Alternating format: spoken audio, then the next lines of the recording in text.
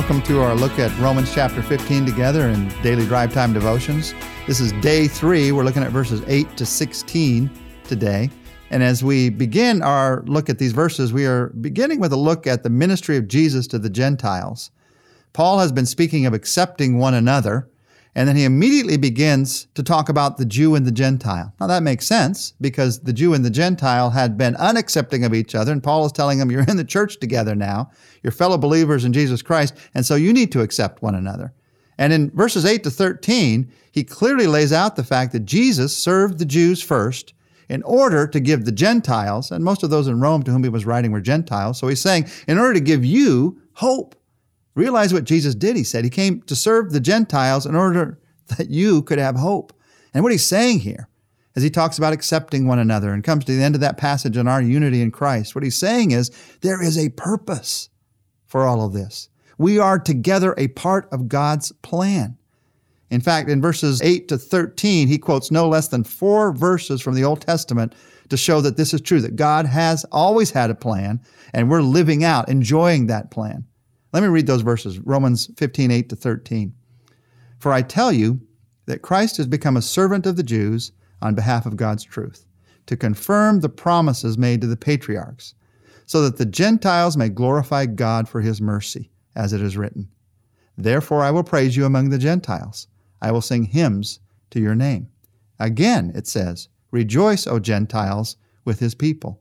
And again, praise the Lord, all you Gentiles, and sing praises to him, all you peoples. And again, Isaiah says, the root of Jesse will spring up, one who will arise to rule over the nations, and the Gentiles will hope in him. 4 verses, he says, all of them showing again and again and again that this is part of God's plan. And then in verse 13, he says, may the God of hope fill you with all joy and peace as you trust in him, so that you may overflow with hope by the power of the Holy Spirit.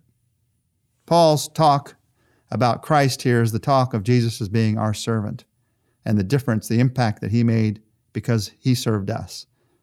And that prompts him in verse 14 to begin talking about the fact that he's also been called to be a servant of Jesus Christ.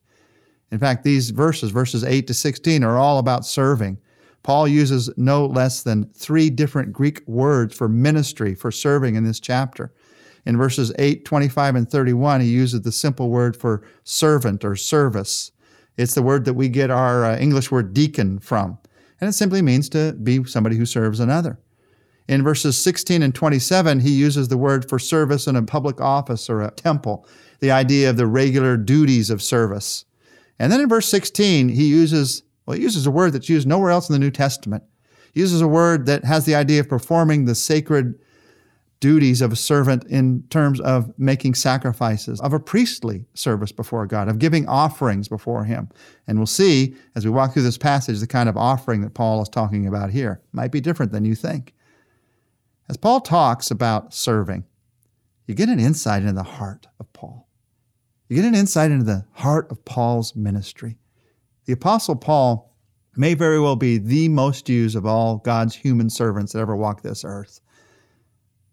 And when you think of the opportunities he had because of the unique place that God put him, and the fact that he was willing to offer himself as a servant in such a way that he could be used in these ways, getting an insight into his heart is an incredible opportunity. And you get an insight into Paul's heart. In fact, we're going to start a look at the heart of Paul's ministry today, and we're going to finish it tomorrow, because as you walk through the following verses in Romans chapter 15, you see really 11 qualities built on words that you see in these verses that show the heart of the Apostle Paul, the heart of his ministry. And that's the kind of heart that I want to have, because it's the kind of heart that glorifies God. The first word that you see is in verse 14, and it's the word convinced. If you want to know Paul's heart, you have to understand the word convinced. He says in verse 14, I myself am convinced, my brothers, that you are full of goodness, complete in knowledge, and competent to instruct one another. And in verse 15, he says, I have written you quite boldly on some points, as to remind you of them again, because of the grace that God gave me. So first you see that word convinced. Paul says, I am convinced. I'm convinced that you're able to help one another, that you're full of goodness, that you can grow, that you have the knowledge to serve Christ yourselves. When Paul talks about serving, he doesn't talk about serving those who are helpless. He talks about serving those who have been gifted by God to serve one another. Whenever serving Christ becomes all about me meeting somebody else's need and they need me, and it's almost like I see them as a baby or a preschooler, and they're going to need me the rest of their lives. And I like that because I like being needed. Whenever you allow Christian service to become that kind of service, you've gone down the wrong path. Because the Bible says the body's supposed to build up the body. We're supposed to serve one another. And one of the reasons that Paul was able to be so incredibly used of God is that he trusted the Holy Spirit's work in the lives of other believers. He didn't feel like he had to spoon feed people the rest of their spiritual lives. He didn't feel like he had to diaper them spiritually until they died. He sensed strongly that he was able to trust the Holy Spirit because he was convinced. He was convinced, not because of who they were, but because of who Jesus is and who the Holy Spirit is, that they were filled with goodness, that they were complete in knowledge, that they were competent to instruct one another. No matter how somebody is acting, those things are true if they're a believer. And when you're convinced of that and you begin to treat them that way, they begin to live out that truth. So Paul says convinced. That's one of the things that's behind my heart for ministry. In verse 15, the word boldly is another indication of Paul's heart for ministry. I have written boldly. If you've read any of Paul's letters or read much of them, you know that he is quite bold many times. He does not pull any punches. Now, my question is, how do you speak with that kind of boldness? Because sometimes when I try to speak with that kind of boldness, it puts people off. It chases people away rather than inviting people to make a positive decision in their life. Well, in Paul, you see what works. Sometimes you do have to speak with boldness. Sometimes you do have to speak with frank honesty. But in Paul, you see the example of not doing it for his sake, but he did it for their sake.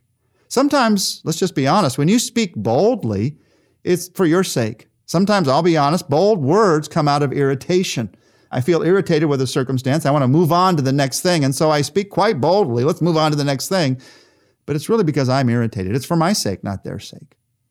When Paul spoke with boldness, people always had the sense, this isn't about him, this is about me. Now, they may have blamed him in it. They may even have gotten angry at him in it. It didn't always go well.